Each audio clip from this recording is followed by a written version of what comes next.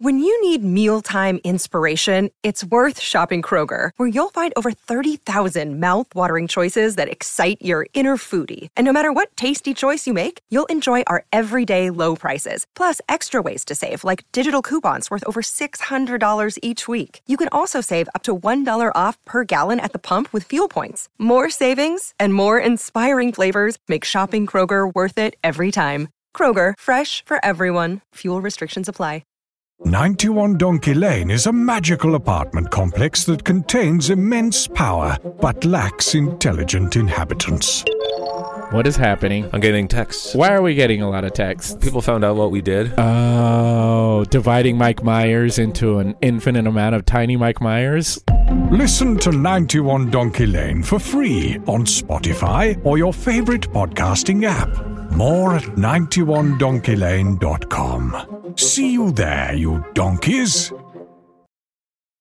91 Donkey Lane is a magical apartment complex that contains immense power but lacks intelligent inhabitants. What is happening? I'm getting texts. Why are we getting a lot of texts? People found out what we did. Oh, dividing Mike Myers into an infinite amount of tiny Mike Myers? Listen to 91 Donkey Lane for free on Spotify or your favorite podcasting app. More at 91donkeylane.com. See you there, you donkeys. Hey everybody, welcome to another bonus episode from San Diego Comic-Con of Horror Movie Night, and we've just left the Cockroach Con presentation of the Shout and Scream Factory titles announced. That was insane. Why was there a cockroach just sort of randomly, of course, just in the middle of our panel, of course. Why was the cockroach the size of a dollar bill? I don't know. People were really freaking out on that one. I was just massive. It's good seeing you again. Good to see you. This has become, I think, 4 years now. Mm-hmm. We got this going. Yep. So, question right out the gate. There was one title announced by Shout that I thought, I wonder if Jeff tried to put in a bid for this one for Scream Factory. Which was? Very Bad Things. Did you try to angle that? Very Bad Thing. No, I did not. Okay. That was not mine. No, okay. Believe me, I will take credit when a title has come in. Can't Stop the Music this year was a me title. I'm a Village Person fan or whatever. I just thought, it's darker than most dark comedies. Yeah. I was like, I could see. Nope, I didn't. You know what? Didn't bring that one in. All right. Well then, I want to talk about my favorite thing that you guys have been doing this year, which is the overwhelming amount of Hammer and Universal releases that you guys have been doing. Yeah. Every time that I get an email about Deadly Mantis and Tarantula, I'm like, this is awesome. Yeah. What led to you guys deciding to open up that door this year? So a confluence of a lot of things. Number one, we made 2 deals with Hammer Films and a company called Studio Canal, where they had Hammer Films both between their respective libraries. So they just so happened to combine at the same time, and that's why we've been able to put out a non-stop, flurry of Hammer titles this year, which have been so well received. Cliff McMillan, who's not here, who's my other half at Scream Factory, is a huge Hammer fan, and he's been doing a fantastic job. Also, the masters that have been given to us have been really good, so that's been going over well.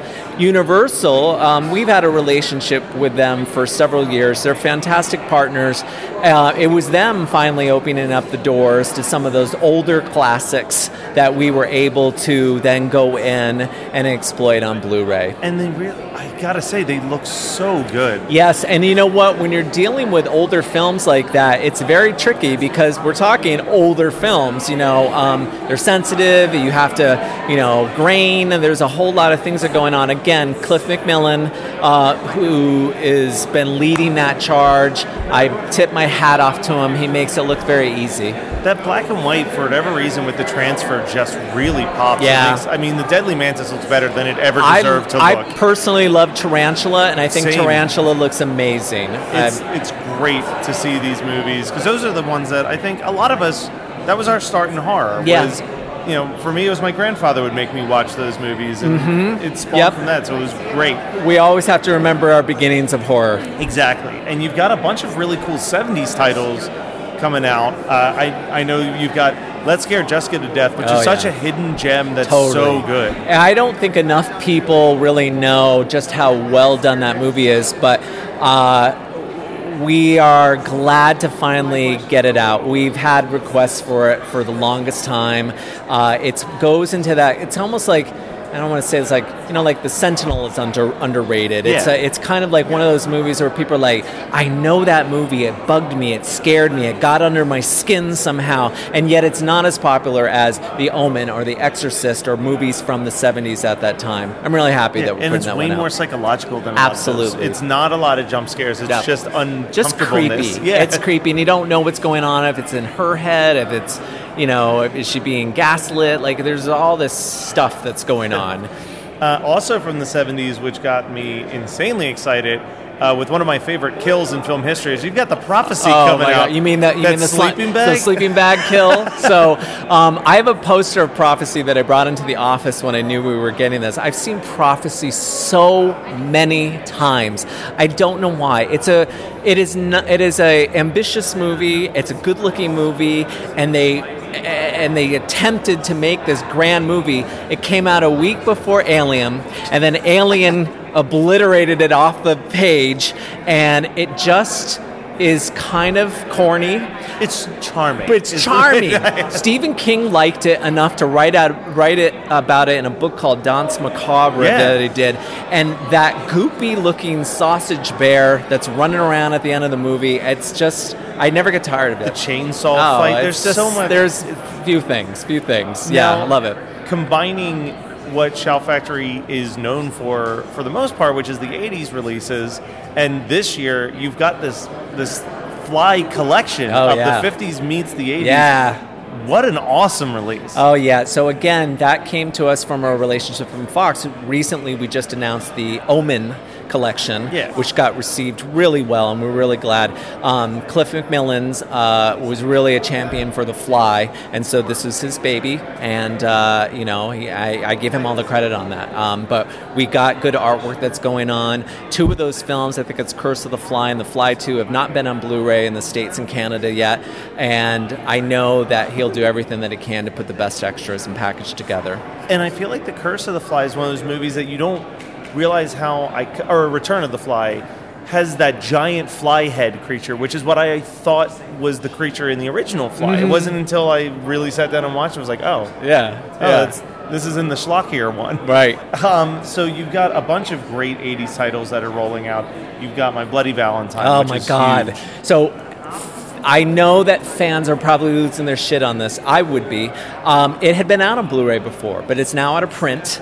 Also, that Blu-ray has caused problems with people's players because it branched off into theatrical and unrated. We're going to correct that and put them on two different discs. So the unrated is going to be the unrated, of course. How could we not do that? We are in progress. This is obviously going to come out before Valentine's Day, and we're going to do our best to raise the stakes on it. We love the film. I love this. I know this. I watch this movie every February next to Valentine, and that's just what I do. And a lot of fans do. It's the best romantic comedy horror ever produced. And then we've got Silver Bullet and Pet Sematary 2, and of course The Big Trouble in Little China. Yes, all of those. Oh, you forgot The Fan as well. Well, that's what I was about to say. The only one I don't know is the one that I've been seeing you post on Facebook for. You've been hinting at this for like a week. So what is The Fan? Tell me on The Fan. So before I get to it, let me go on the other one. Silver Bullet, Big Trouble, no-brainers. Pet Sematary 2, we think they're all going to do well. They'll all be collector's editions. I'm very proud that we were able to get those out there. I hope we can do Big Trouble right. We want our release to be the definitive release on it. We've done so well with our Carpenters, The Fog, all that other stuff. We're going to do our best, guys. Cliff is on this. The Fan, to answer your question really quickly, it's a confusing, weird, odd slasher film that came out literally the same month as Happy Birthday to Me, The Burning, Graduation Day, and Friday the 13th Part 2 in theaters from Paramount. And it is a curious slasher film with a lot of razor blades and a score from Pino Donaggio, who did Just to Kill and Carrie. Michael Biehn is very intense in this. There's Broadway numbers. It's an odd film. It checks off some buttons for me as far as just like, okay, I got camp, I got violence, I got this. I hope more people see it. More when you say the movie The Fan, most people think of the Robert De Niro movie, and I'm like, no, it's not that one. It's the Michael Biehn one. All right, and every year I kind of ask the same question, but we're going to go with it again this year. So, if there's a movie that people have asked you about for a while, I know you say never, Yeah. but is there any titles this year where it's like, guys, you're going to probably have to not ask for a while? So I can be honest with this. I don't see us having a path to Fright Night Part 2. Okay. The legal issues and the who owns this and the ownership issues, that is a problem, and it's still a problem that we can't overcome.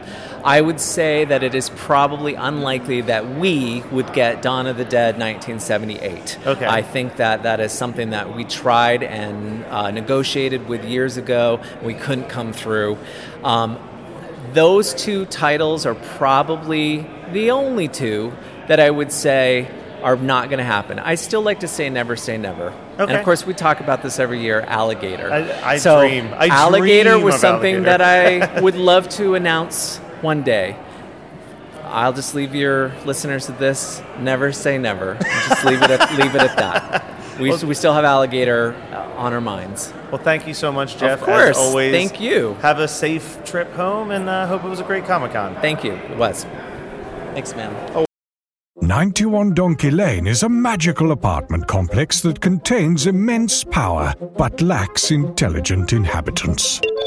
What is happening? I'm getting texts. Why are we getting a lot of texts? People found out what we did. Oh, dividing Mike Myers into an infinite amount of tiny Mike Myers? Listen to 91 Donkey Lane for free on Spotify or your favorite podcasting app. More at 91donkeylane.com. See you there, you donkeys. You're listening to the Geekscape Network.